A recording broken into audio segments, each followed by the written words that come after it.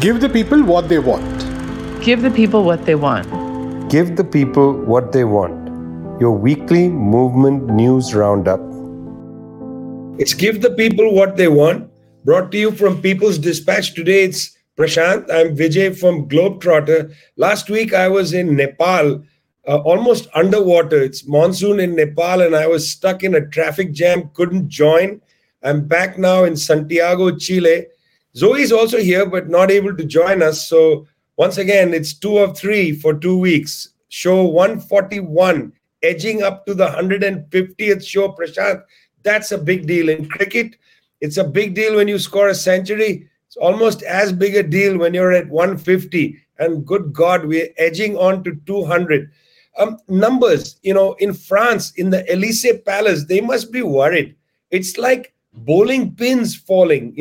They lose, Guinea. They lose control in Burkina Faso. They lose control in Mali. We're going to come back to Niger in a second. They lose control in Niger and then suddenly leaving the Sahel, going south to Western Central Africa and Gabon, a coup, unsuspected. Although, Prashant, to be fair, we've been saying this is a contagion of coups. We don't know where it's going to end. Maybe next Chad, but none of us said Gabon.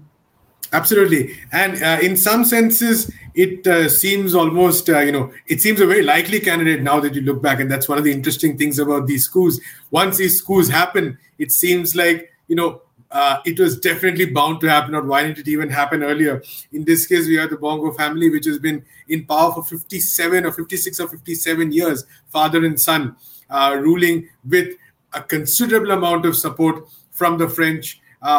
France really backing this family for decades now. And you have an election which was held in what has been described universally as, not really the best conditions at all for elections to be held in, because the organization was apparently pretty bad. At some point, there were a lot of restrictions. Elections laws themselves had been changed, which made it highly irregular. We have a report on it by a writer, Tanapriya Singh, who has also spoken to sources over there. And what one of our sources told us was that even if this coup had not happened by the military, what would have definitely happened would likely have been mass protests, because the nature of the election itself was so suspect. The credibility of the electoral process was so suspect that it was very unlikely that there would have been actually acceptance of the results. And in many ways, while of course Gabon is in Central Africa, the issues of that region are maybe a bit different from that of Sahel. We'll be talking about Niger soon, slightly different set of issues, but there are also some commonalities. I mean, in many countries in this region, you have rulers who have ruled for extremely long periods of time, all of them very close, many of them very close to France. And despite many of these countries being extremely rich in terms of resources, only a very small elite has benefited from the kind of from the wealth of these countries, while most of the people have not benefited at all. So it is actually, in many of these countries, the situation is very ripe for these kind of popular mobilizations, overthrows. And like we talked about in many parts of Africa itself, often what happens is that it is a military or a section of the military that becomes a sort of conduit, or that manages to channel what the general sentiment of the people is. And that is definitely what seems to have happened in Gabon as well. Now, what direction this group of military forces will take is a different question. It's still too early to say. They may hew back to the old line with some kind of changes, or they may recognize what is definitely in a process across the region and take a much more different stance, especially with respect to how resources, for instance, are being mobilized. Gabon is one of the few countries which uses the CFA franc, that currency which is an enduring legacy of the kind of impact and control that France continues to have on its former colonies.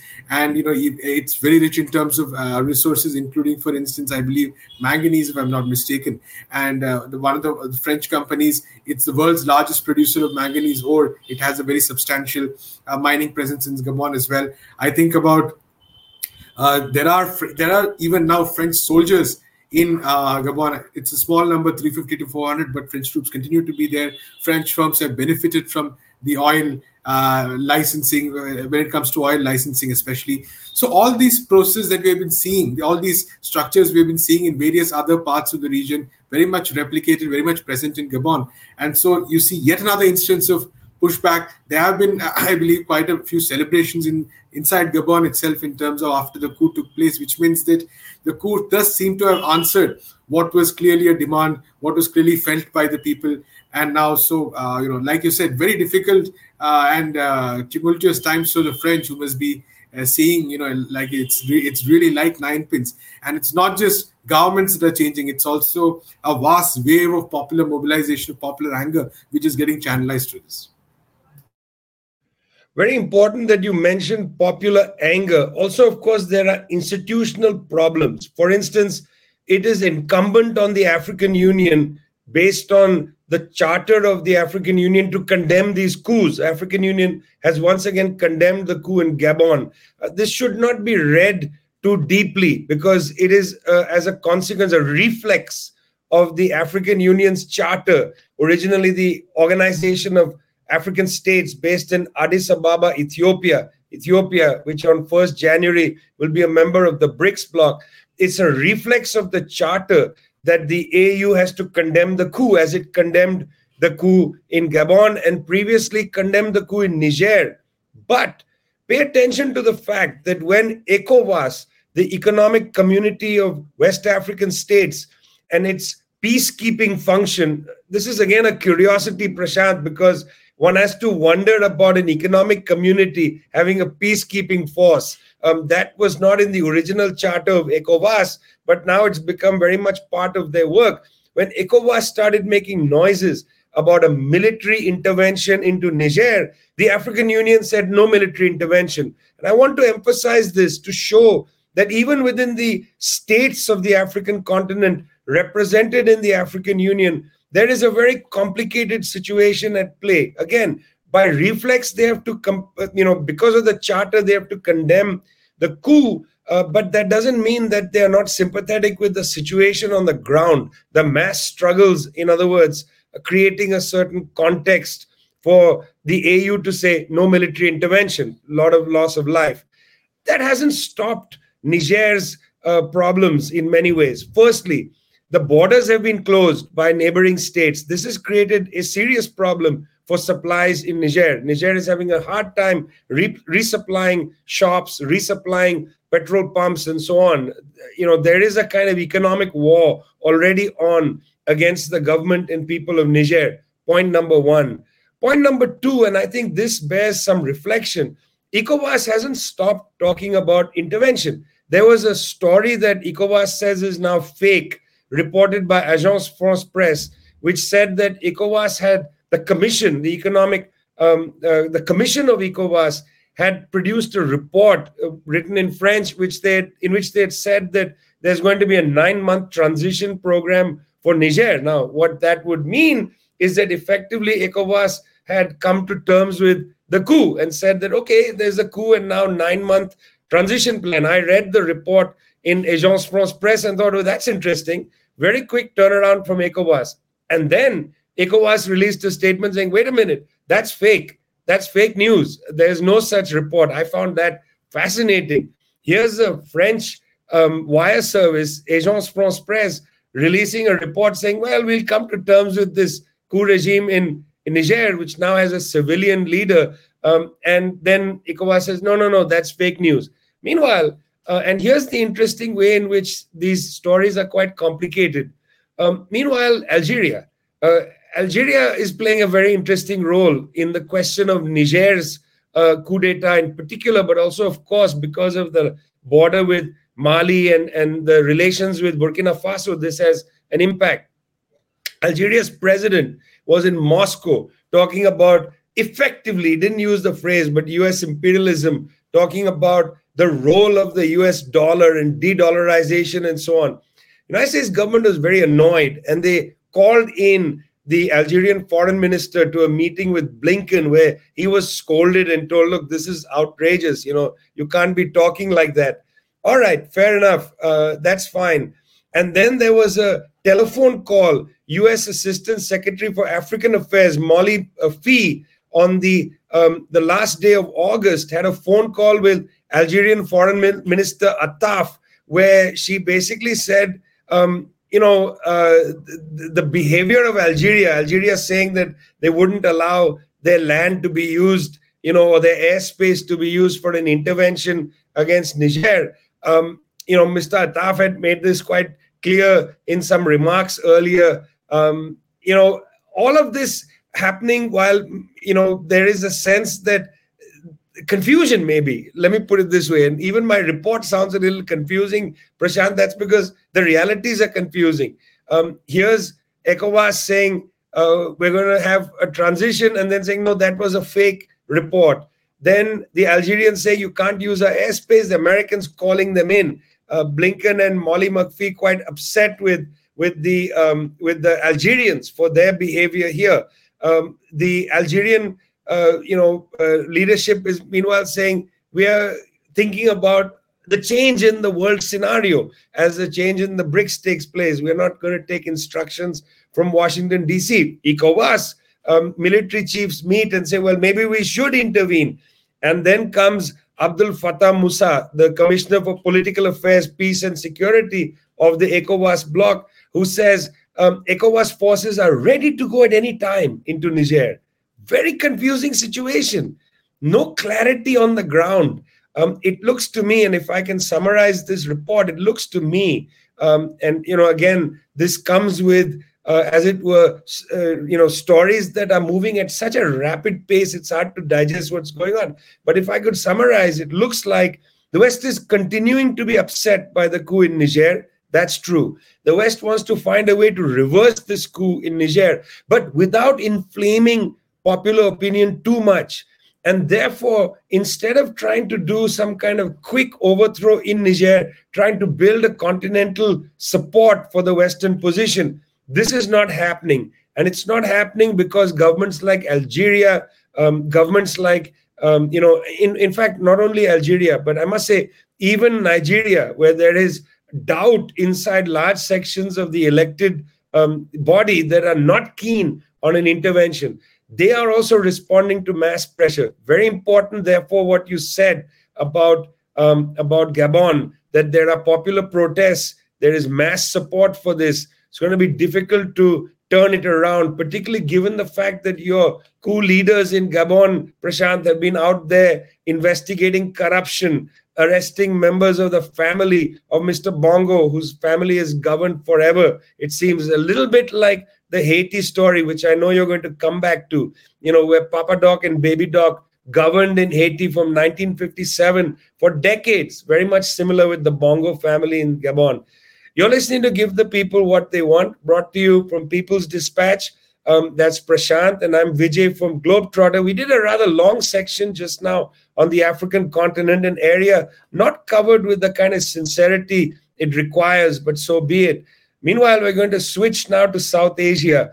Imran Khan, the great cricketer, one of my childhood heroes, the way he could move the ball in both directions, Prashant, entered politics, became prime minister, was overthrown, and now, God, what's going on in Pakistan? Right. It's interesting in the sense that a lot of what we're talking about with reference to Gabon and to at some extent Niger, some of the structural issues very much applicable in Pakistan as well. What we're seeing right now is definitely the Pakistani establishment, the country's political establishment facing a massive crisis. There's no other way of describing it. So on the one hand, you have Imran Khan, who was overthrown last year.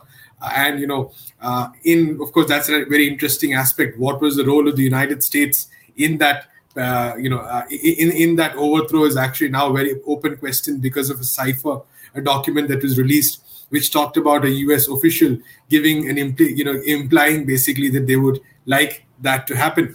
But more importantly, ever since Imran Khan was overthrown, and a government was formed comprising the traditional parties of Pakistan and very clearly backed by the military establishment as well, which plays a huge role in Pakistan's politics. There's been this continuous attempt to foist cases on him. I believe he's accused in 150 cases right now. So, ranging from all kinds of issues. So one of the major ones was something to do with corruption. regarding the sale of gifts from the state treasury, what is called the Tosha Khana case. I believe it's around $500,000. It's a corruption case of around that amount of money. And Imran Khan was recently sentenced to that in that case, and he was he was taken into arrest.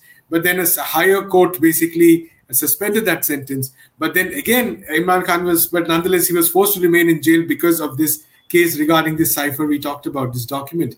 And now there is a case against him that this was a secret document which he played a role in leaking.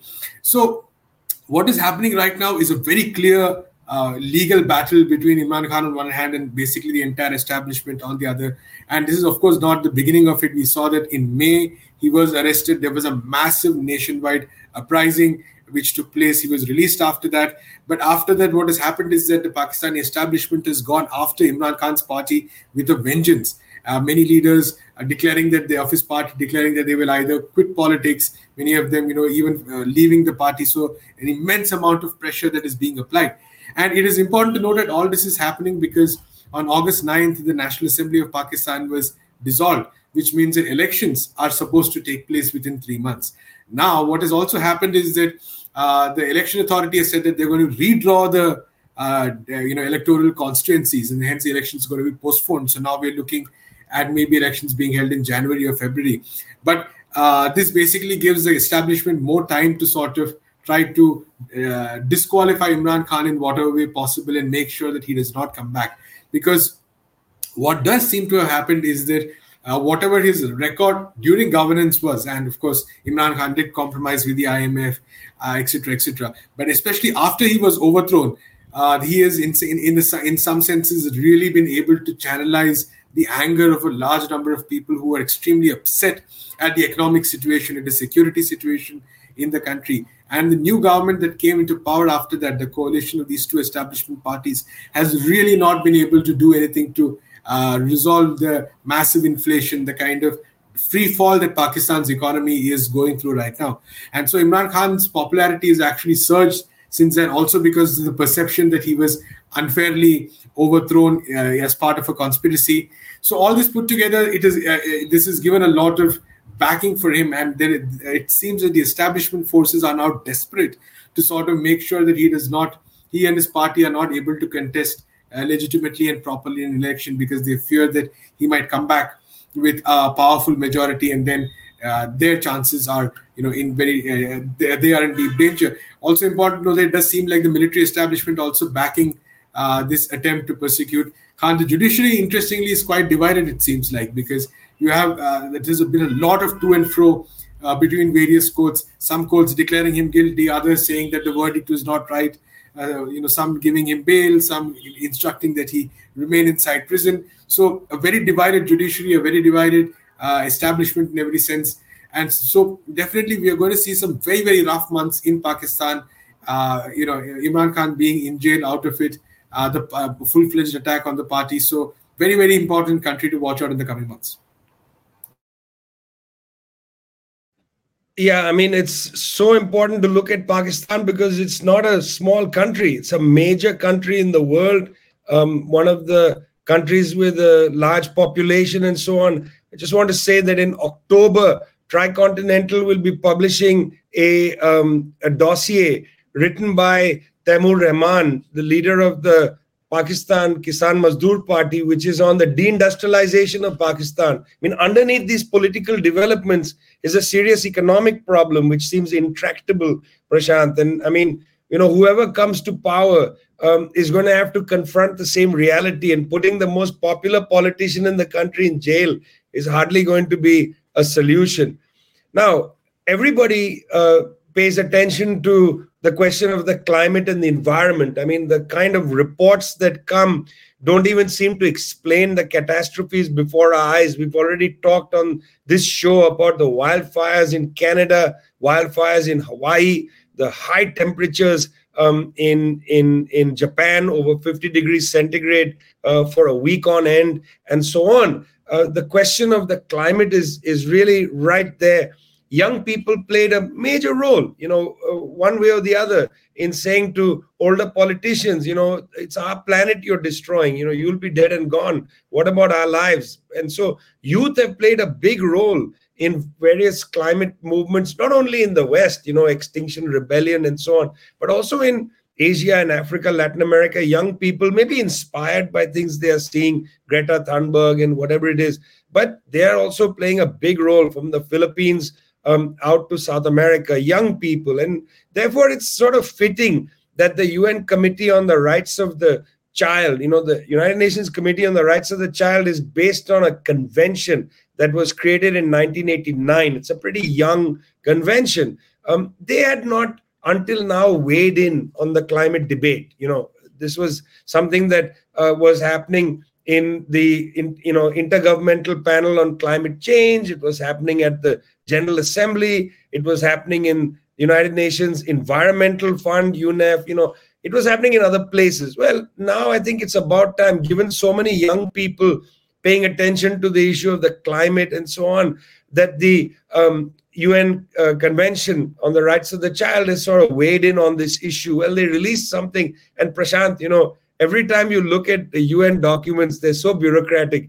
Well, it's called General Comment number 26 on children's rights and the environment with a special focus on climate change. That's the name of the text. What the text basically points out is that children worldwide been fighting against climate change, calling on governments to protect the planet. Now what the comment says is that children effectively have a right to a safe planet. I think this is an important statement, that children have a right to a healthy and sustainable planet with sustainable food available to them and so on. In my opinion, this is one of those interesting UN documents, which I hope, having been inspired by children's activism, is now going to inspire more young people to get involved, to demand, for instance, that, they have a role to play. I mean, the fact is that the children are least responsible for the climate crisis. Calculations that the UN has summarized show that every year 1.7 million children under the age of 5 lose their lives due to environmental damage. That's a pretty large number, Prashant. 1.7 million a year of children under 5 losing lives because of environmental degradation, environmental damage, and so on. That's a pretty important fact that they've lifted up. The last point about this document that I found very interesting, we talk a lot about trying to listen to the views of children and so on. It's something that one says, we must involve more voices of the affected parties' children. Well, what the UN did for this report is that it created a global advisory board of experts and a team of 12 child advisors aged between 11 and 17. So a team of 12 children between the age of 11 and 17 worked to support the work of this committee. I find this very interesting. There's a young woman, her name is Aniva, 17-year-old climate activist from the Pacific Islands, okay? When this document was being released, Aniva made a comment, and I want to read out this comment.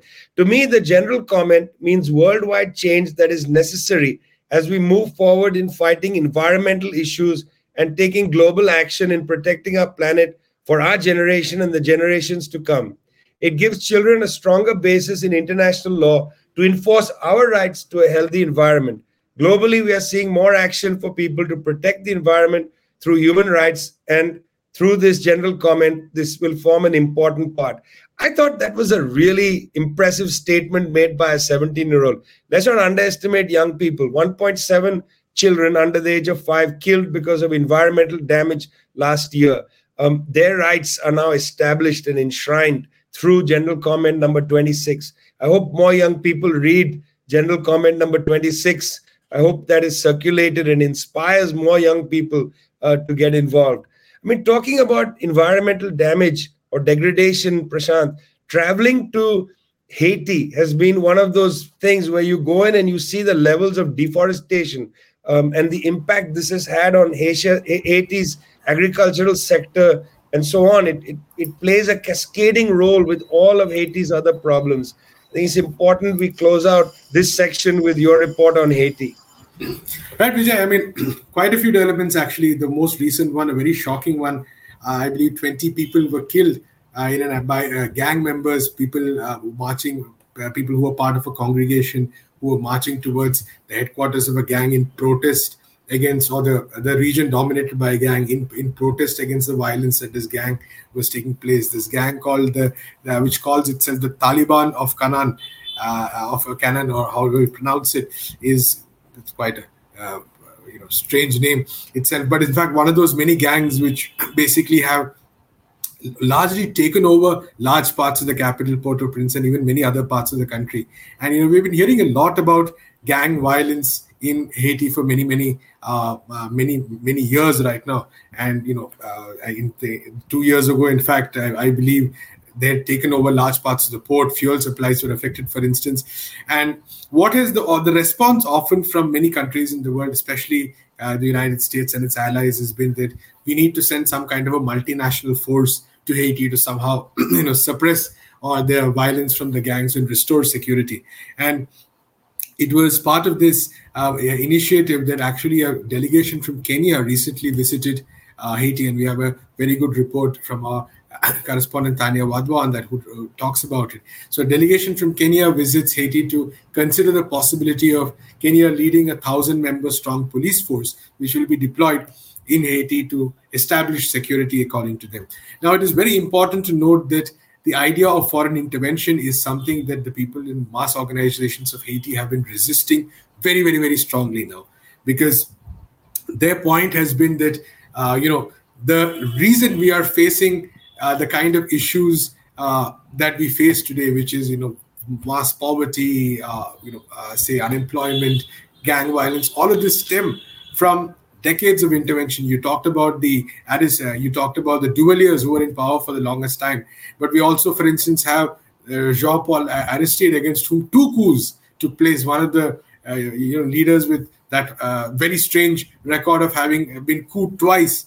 And then, and this has happened again and again. There was a UN force which is accused of all kinds of crimes, including, for instance, introducing cholera. So right now, organizations and people in Haiti are extremely against the idea of any foreign force being brought in. But this is what they keep, the international community keeps pushing in again and again. There is no idea of, for instance, accountability for people such as Oriol Henry, the de facto president, who's been in power since 2021, after the assassination of his predecessor, who was also a de facto president. There was no question of holding proper elections.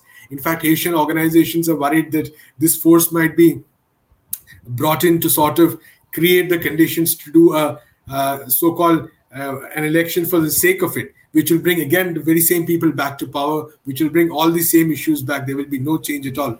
So what they are saying is that, let offer us solidarity, yes, but let us take control of our destiny and allow us an opportunity to do so. So that has been the push from Haitian organizations. So a lot of anger, and even in Africa too, in Kenya, for instance, organizations in the left have condemned the Kenyan government's attempt to sort of experiment with this idea of foreign intervention. So Haiti at a very delicate time, especially if this move to send 1,000-member strong force gets ratified. There are moves to sort of create a resolution, for instance. So I think that is definitely going to face a lot of opposition, especially considering its previous record. Can you imagine, Prashant? Here we are. It's a half-an-hour show. Give the people what they want, which brought to you by People's Dispatch Globetrotter. Half-an-hour show, and we keep talking about military interventions. Military intervention into Niger by ECOWAS. Military intervention into Haiti by Kenya. Think about this world.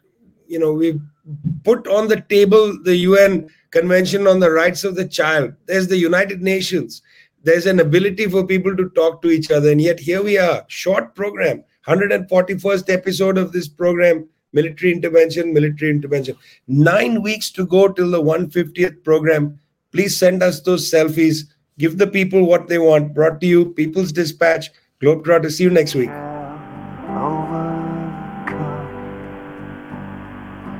We shall overcome.